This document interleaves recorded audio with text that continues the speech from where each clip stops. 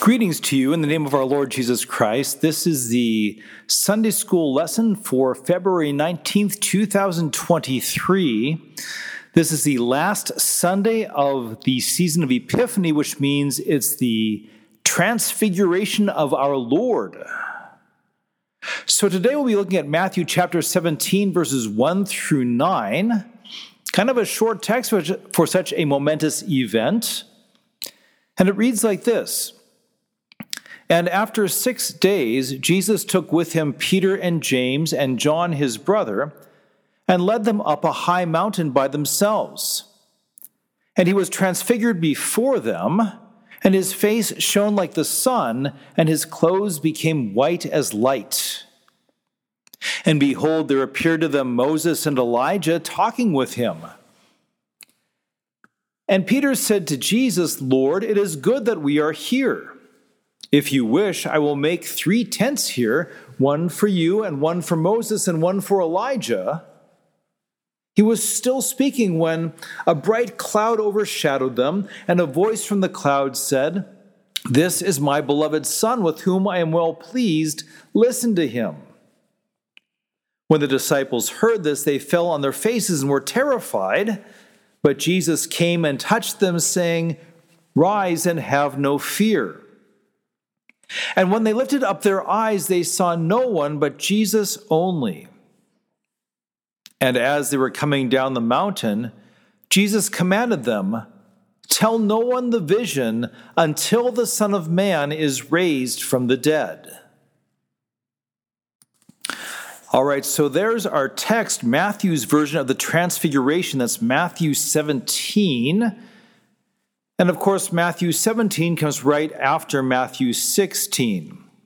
And the reason I say that is because you always want to check out the context, what's going on around the lesson that you're exploring. And the end of Matthew 16, from verses 13 to 28, that part of that chapter is just full of important stuff leading up to the Transfiguration. It's in Matthew 16, starting at verse 13, that Jesus asked the disciples, Who do people say the Son of Man is? And they give the kind of the collection of answers. Some say John the Baptist, others say Elijah, and others Jeremiah or one of the prophets. And he says, But who do you say that I am? And Simon Peter is the one who says, You are the Christ, the Son of the living God. And of course, Jesus blesses Peter and says, Blessed are you, Simon Bar-Jonah, for flesh and blood has not revealed this to you, my Father who is in heaven. And I tell you, you are Peter, and on this rock I will build my church, and the gates of hell shall not prevail against it. I will give you the keys of the kingdom of heaven, and whatever you bind on earth shall be bound in heaven. Whatever you loose on earth shall be loosed in heaven. All right, so there's this big moment in Matthew 16 where the disciples, Peter, on behalf of the disciples, correctly identifies who Jesus is. He is the Messiah, the long-expected Messiah, or in Greek, the Christ. And he's not just a human Messiah who's appointed by God. He is actually, truly, the Son of the living God. And Jesus, by blessing Peter, affirms that all of this is true. Then he tells them to say none of this to anyone. And then starting at verse 21 in Matthew 16, Jesus tells them the plan for the Christ, the Son of the living God. There we read, From that time, Jesus began to show his disciples that he must go to Jerusalem and suffer many things from the elders and chief priests and scribes and be killed, and on the 3rd day be raised. So Jesus tells them the plan of the gospel, his death for our sins and his resurrection to give us life. And of course, you know what happens next. Peter takes him aside and rebukes him, saying, Far be it from you, Lord, this shall never happen to you. And Jesus turns and calls Peter Satan, tells him he's a hindrance, and says, You are not setting your mind on the things of God, but on the things of man. And then Jesus tells his disciples, If anyone would come after me, let him deny himself and take up his cross and follow me. Whoever would save his life will lose it, but whoever loses his life for my sake will save it. So we have this revelation from Jesus that while he is the Christ, the Son of the living God, he's going to save not by knocking heads of his enemies together and shedding the blood of others and conquering kingdoms. He's going to save by suffering and dying and rising again. And then he tells his disciples that they also will bear crosses and possibly lose their lives by following him. And so there's some cognitive dissonance for the disciples here. For Peter and I have no doubt the rest. Why would the glorious Son of God, the Christ, be going to a cross and die one of the worst deaths imaginable, one of the most shameful deaths imaginable? Now, while they're chewing on that, the last two verses of Matthew 16 end with Jesus saying, "For the Son of Man is going to come with his angels in the glory of his Father, and then he will repay each person according to what he has done. Truly I say to you, there are some standing here who will not taste death until they see the Son of Man coming in his kingdom." Now that sounds like Jesus is going to return in glory with his angels before some of them die, so that the last day is almost already there. But actually, Jesus is speaking of two different things. As he said he will rise from the dead, in verse 27 of Matthew 16, he says that he will come with his angels in glory, and then he will judge the world and repay each person according to his deeds, his righteousness or lack thereof. But in verse 28, he's talking about something different when he says, there are some standing here who will not taste death until they see the Son of Man coming in his kingdom. With those words, he's foreshadowing, almost certainly he's foreshadowing the next chapter, the Transfiguration.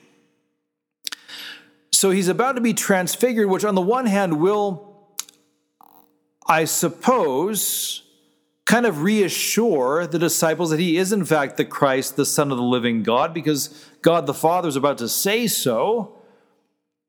On the other hand, it will once again demonstrate the scandal of the cross. Why is the one who's shining light from within, who is God's Son, as the Father declares from a cloud above, why is he headed for crucifixion and death at the hands of sinners? At any rate, Jesus is about to show some of his divinity, some of his glory on the cross for some of them, namely Peter, James, and John. So Matthew 17 begins, and after 6 days, Jesus took with him Peter and James and John his brother and led them up a high mountain by themselves. Now, some Gospels, especially the Gospel of John comes to mind, are big on symbolic numbers. Matthew, not so much. So when it says here, after 6 days, Jesus took with him Peter, James, and John, probably just means this happened 6 days after the end of Matthew chapter 16. He takes these three, Peter, James, and John, so some of those from among his disciples, and he takes them high up on a mountain by themselves. And that might have, your antenna twitching a little bit, because in the Old Testament, a mountaintop, a high mountain, is where God tends to appear to his people, or to some of his people. So for instance, in Exodus, from chapter 20 on for a while, he is present on top of Mount Sinai, also known as Mount Horeb. And that's where he summons Moses to the top to give him the 10 Commandments. And also in 1 Kings 19, God is with Elijah on the same mountain, Mount Horeb. And look who shows up on this high mountain, Moses and Elijah. We read in verse 2, and he was transfigured before them, and his face shone like the sun, and his clothes became white as light. So maybe, special effects and sci-fi movies kind of help us imagine this better these days, but this isn't that light is shining from the outside onto him. He is emanating this light from within. And it's not so much that he has to summon this as much as this is his glory that's always there, kind of bursting to get out, except that he's concealed it in his human nature and his human flesh to go about humbly as our Savior. But as he demonstrates, as he shines this light, he demonstrates to the disciples that he is in fact divine. He is in fact the Christ, the Son of the living God. And then he's not alone. We read, "And behold, there appeared to them Moses and Elijah talking with him." So Moses and Elijah, they have a few things in common. They're both great prophets of the Old Testament. They both kind of have mysterious ends to their lives. Moses dies, and it is God who buries him, so no one knows where he is buried. His body is never found by man. Elijah doesn't die. He's taken up to heaven in a whirlwind without dying. So they have in common kind of this mysterious end of life, one in death and one by not dying. We could perhaps, and many have suggested, that they represent the law and the prophets. And the law and the prophets together, that's a code phrase for the Old Testament. And to Moses was given the law. Moses wrote the Torah, the 5 books of law at the start of the Bible. Elijah was certainly a mighty prophet. The odd thing, though, in this is that Elijah doesn't write down any prophecies. There is no book of Elijah. So if Moses and Elijah represent the law and the prophets, the Old Testament scriptures, it's a little bit strange that Elijah didn't write any of the scriptures. Probably more important for our text are a couple points. One is that both Moses and Elijah went up on the mountain to speak to God. In both their cases, it was Mount Horeb or Mount Sinai. When Moses and God were together on Mount Sinai in Exodus 24 and Exodus 34, God spoke really, apparently quite audibly. Before he speaks to Moses, he speaks to all of Israel in Exodus 20, and they can hear him. So God is making his glory and his power known even with his voice. When Elijah is on Mount Horeb with God, God speaks to him in a whisper, a still small voice. But perhaps drilling down on the importance of Moses and Elijah meeting with God on a mountaintop, now they're meeting with God in the flesh on a mountaintop, and they kind of represent 2 phases of God's plan for salvation.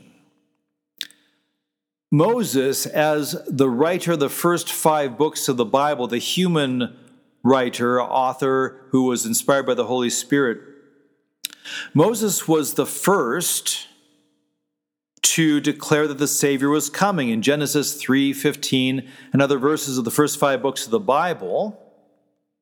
And Moses was also the one who recorded how God created the heavens and the earth. So as Moses stands with Jesus, he represents that God's plan of salvation has been promised from the beginning, and that's been in effect throughout the Old Testament from the beginning, that God foreknew our need even before the foundations of the earth. So Moses represents that God's plan of salvation has been promised from the beginning and has been at work from the beginning. Elijah, although he's an Old Testament prophet, remember that the end of Malachi, in chapters 3 and 4, Elijah gets mentioned as coming again before the Messiah and as being the one who prepares the way of the Lord. And of course, that's fulfilled by John the Baptist. Jesus himself says that John the Baptist is the new Elijah.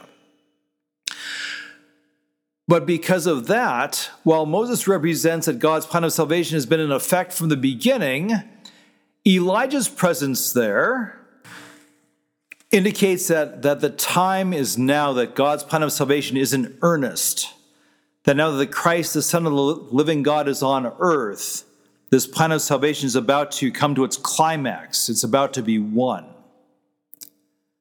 And so, in the Old Testament, of course, Moses was a type of Jesus.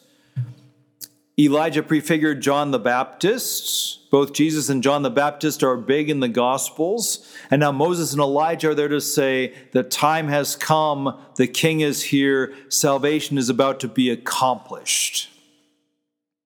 So that's a big deal. And Moses and Elijah are there. They're talking with Jesus. We know from Luke chapter 9 that they're talking with Jesus about his departure, in Greek, his exodus. In other words, they're talking about how Jesus will depart from this world, which means they're talking about his death and his resurrection and his ascension. So it's remarkable that Moses and Elijah are there. They are alive because God is the God of the living. And also they're deferring to Jesus. Moses and Elijah were great men, mighty men among God's people, and yet here they are deferring to Jesus. But Peter doesn't quite catch that part. And so we read in verse 4, Peter said to Jesus, "Lord, it is good that we are here. If you wish, I will make 3 tents here, one for you and one for Moses and one for Elijah." All right, so Peter is certainly right. It's good to be there and see this. But by offering 3 tents, he's saying that he's lumping in Jesus with Moses and Elijah as 3 great men, none of them really preeminent. And you got to admit, it's hard to think of anyone as great as Moses until you really know who Jesus is. So he offers to make 3 tents, one for each of these great men. And by the way, the word tent there in Greek is also the same word that's used in Greek for the word tabernacle. So he's offered to make 3 tabernacles for these mighty men. And we read in verse 5, he was still speaking when, behold, a bright cloud overshadowed them. And a voice from the cloud said, "This is my beloved Son, with whom I am well pleased. Listen to him." So before you had a tall mountain and Moses and Elijah, which are all kind of Old Testament themes of God's presence and care for his people. And now a bright cloud overshadows them. And how did the Lord arrive in Exodus on Mount Sinai? And that pillar of cloud by day and a pillar of fire by night. So this is another way that Matthew is saying the God who was with the people, promising his plan of salvation in Genesis and Exodus and beyond, this is the same God who is here on this mountaintop. And a voice from the cloud, God the Father says, "This is my beloved Son, with whom I am well pleased. Listen to him." Now, perhaps you want to put the emphasis on the verb, listen to him. Because after all, Jesus is the Word made flesh. The word of the Lord remains forever. And remember, Jesus has just been telling his disciples that things are going to look really ugly. He's going to appear to be a dead man on a cross because he is a dead man on the cross. So no matter what they see, they should go with what they hear. They should listen to him, and they should know that he already said he's going to suffer and die, and then he will rise again, and he will return in glory. So when God the Father says, listen to him, because the word he speaks is the saving word of God. On the other hand, and perhaps even more likely in this text, is listen to him. Don't lump him in with Moses and Elijah, because as great as they were sinners in need of redemption. Above Moses and Elijah, listen to Jesus. He is the Word. He fulfills the Word. He accomplishes a plan of salvation. And even while the disciples object to the idea of Jesus going to the cross, object to his words, he's still going there to die for their sins and the sins of the world. I was reading one commentary about this text and remember in the Old Testament, in the wilderness, the tabernacle was the tent where God lived among his people. It had the holy place and the most holy place. Whenever they set up the tabernacle, the cloud would descend into the most holy place, and God was there with his people. So this one commentary I read said that the effect of God's words are this. Peter says, I'll make 3 tents, one for you, one for Moses, one for Elijah. And in saying, this is my beloved son, God is saying, you want a tabernacle? I'll show you a tabernacle. This is my beloved son. This is God in the temple of human flesh, in the tabernacle of the human flesh. Because remember, John 1:14 says, the word became flesh and dwelt or tented, tabernacled among us. So when God says, this is my beloved son, he's saying to Peter, you want 3 tents? My son is the tent, the tabernacle, because he is my beloved son in the flesh. We read in verse 6, when the disciples heard this, when they heard God speak, they fell on their faces and were terrified. But Jesus came and touched them, saying, rise and have no fear. And when they lifted up their eyes, they saw no one but Jesus only.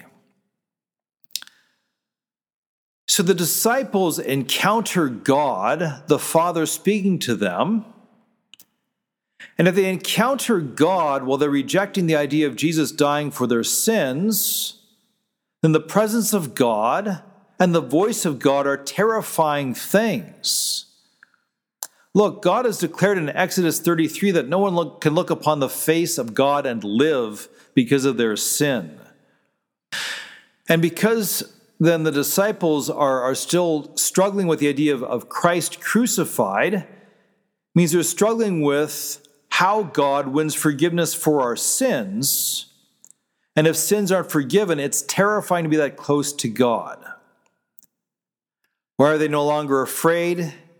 Because when they have fallen down on their faces, Jesus alone comes and touches them.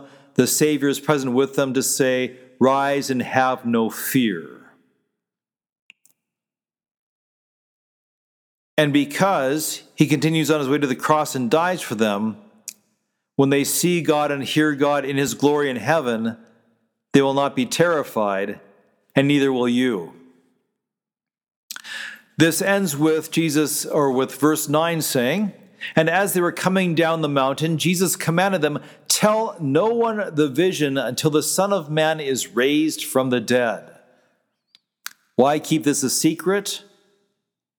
Because before the crowds and everybody else should dwell on Jesus in his divine glory, emanating light from the inside out, first he must undergo his glory of shedding his blood on the cross, which again doesn't look glorious, but it's the glory of God to save sinners. And so Jesus' suffering and death and the shedding of his blood on the cross is glorious, because that is the greatest service to sinners that God could possibly render. So that's the transfiguration. Now, there are some similarities here between the baptism of Jesus and the transfiguration of Jesus. In both places, God speaks. The first time at his baptism in Matthew chapter 3, as Jesus is baptized, the heavens open, and the Father says from heaven, this is my beloved Son with whom I am well pleased. Here, it's God the Father in a bright cloud, which is very Old Testament-y. And I guess we could say the heavens don't have to open again because they've been open since Jesus was baptized. But God the Father says the exact same words, this is my beloved Son with whom I am well pleased. And then he adds, listen to him, or listen to him. At his baptism, another similarity, Jesus declares that God's plan of salvation has drawn near. The kingdom of heaven is at hand because the king is there at hand. And now at Jesus' transfiguration, Moses and Elijah indicate the same. They show proper deference to the Son of God, to the King who has come. And as they talk about his departure, his exodus, his cross, they are also declaring that God's plan of salvation has drawn near and is about to be accomplished. There are some differences, too. When Jesus is baptized, he appears so ordinary that nobody knows that he is anything special. When God speaks at Jesus' baptism, there's no indication that anybody else hears except Jesus. And the following day, we know from John chapter 1, after Jesus is baptized, nobody knows that he is in fact the Messiah until John the Baptist points him out and says, "Behold the Lamb of God who takes away the sins of the world." Jesus does not look ordinary here. He's shining light from the inside out. He's showing off some of his divine glory. But it's always the same Jesus, fully human, fully divine, on his way to the cross to die for you and me.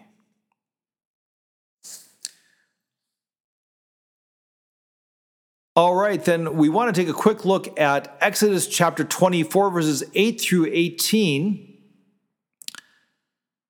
This is soon after Israel has arrived in the wilderness at Mount Sinai. You know, they've been rescued from Pharaoh. They've crossed the Red Sea. Manna is falling from the heavens. God is taking care of them.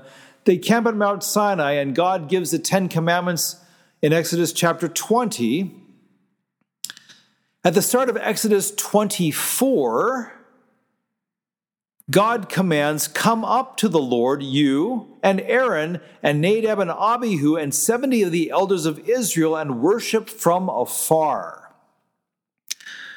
So this is one of those, mountaintop experiences where God is on top of a mountain in this cloud of glory, and he invites Moses and Aaron and Nadab and Abihu, Aaron's sons, and 70 of the elders to come up the mountain, to draw nearer to him than the rest, but to still worship him from afar. Now, as we mentioned before, in Exodus 33, verse 20, God declares that no one can look upon the face of God and live. So what happens so that Moses and the rest can climb the mountain and see God, though from afar? And in the first few verses of Exodus 24, after God commands them to come up the mountain, a couple of things happen. First off, Moses gathers the people together, and he reads to them all the words of the Lord, all the rules, all of God's word that they have so far. And the people declare, "All the words of the Lord has spoken, we will do." And Moses writes down these words because these are God's people. They have God's word and they want to hear it and obey it. Then Moses supervises young men to make sacrifices, burnt offerings, and peace offerings of oxen to the Lord. Burnt offerings for the forgiveness of sins, peace offerings for peace with God. Moses collects the blood from these sacrifices. He puts it in basins, and half of it he throws against the altar, and half of it he throws on the people. And that's where our text picks it up in verse 8 of Exodus 24. "And Moses took the blood and threw it on the people and said, 'Behold, the blood of the covenant that the Lord has made with you in accordance with all these words.'" This is how covenants were sealed in the Old Testament. When two parties arrived at an agreement, they would slaughter an animal, and by the shedding of its blood, the covenant would be sealed. So Moses throws half the blood of the covenant against God's altar down below in the camp in order to say, "This blood has been shed to mark you as a party of this covenant." And then he throws the blood on the people. which sounds terribly gross to us. But as the people leave that day, they can look at their bloodstained garments and say, hey, look, I'm part of the covenant. I received the blood of the covenant today, and so God's promises are for me. So Moses proclaims the word, he makes the sacrifice, the blood is shed, and it's only then that we read in verse 9, then Moses and Aaron, Nadab and Abihu, and 70 of the elders of Israel went up, and they saw the God of Israel. There was under his feet, as it were, a pavement of sapphire stone, like the very heaven for clearness. I love that verse, by the way, because it's almost like, we look up in the sky and we see the blue sky on a clear day, and here these guys, they climb up the mountain, and when they get to where God is, He's on this pavement of sapphire stone. It's almost like he's standing on top of the sky, rather than it just being, blue atmosphere reflecting the oceans, just air. There's actually a sky floor or a sky ceiling. At any rate, they see God under his on this pavement of sapphire stone, and then we read in verse 11. And he did not lay his hand on the chief men of the people of Israel, and they beheld God, and they ate, and they drank. Why were they not harmed? Why did not God destroy them for coming to his presence? Because no one can look on the face of God and live. He did not destroy them because he'd made his covenant with them. His word was declared, blood was shed, and because that blood was shed and they were marked by that blood, they could come into his presence because of the blood of the covenant. And what happens while they're up there? They eat and drink. God provides them with a supper. All right, from there we read, the Lord said to Moses, come up to me on the mountain and wait there, that I may give you the tablets of stone with the law and the commandment which I have written for their instruction. So Moses rose with his assistant Joshua, and Moses went up into the mountain of God. And he said to the elders, wait here for us until we return to you, and behold, Aaron and Hur are with you. Whoever has a dispute, let him go to them. Then Moses went up on the mountain, and the cloud covered the mountain. The glory of the Lord dwelt on Mount Sinai, and the cloud covered it 6 days. And on the 7th day he called to Moses out of the midst of the cloud. Now the appearance of the glory of the Lord was like a devouring fire on the top of the mountain in the sight of the people of Israel. Moses entered the cloud and went up on the mountain, and Moses was on the mountain 40 days and 40 nights. All right, so this is why this Old Testament reading shows up on the Sunday of Transfiguration.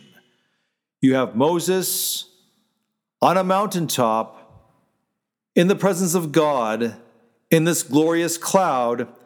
And what is he doing there? He's receiving the word of God. He's listening to God on the mountaintop that he might declare it to others. Why can Moses be in God's presence? Because the blood of the covenant has been shed. So while the people down below are terrified by the sight of God and the sound of God and the appearance of the devouring fire, Moses is safe in God's presence because the blood has been shed.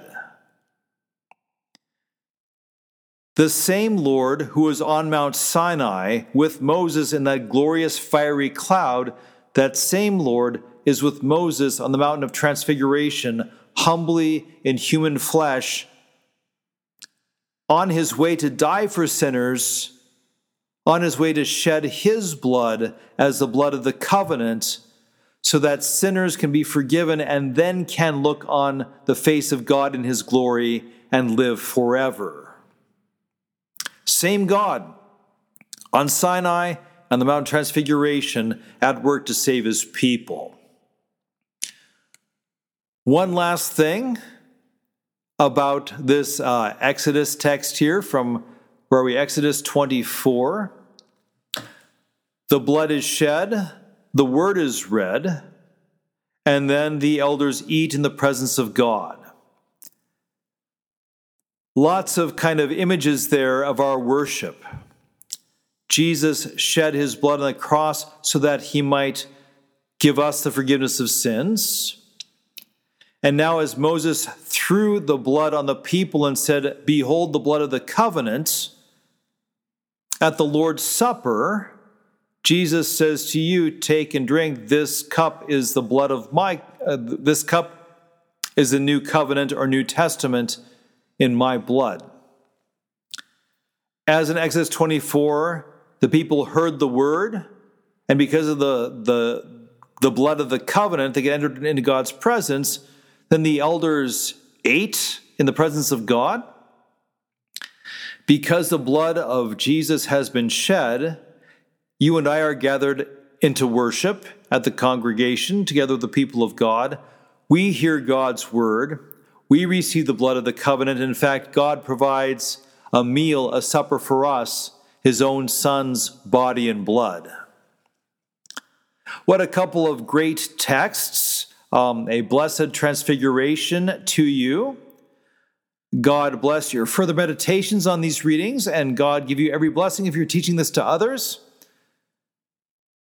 Until we meet again in the season of Lent, the peace of the Lord be with you always. Amen.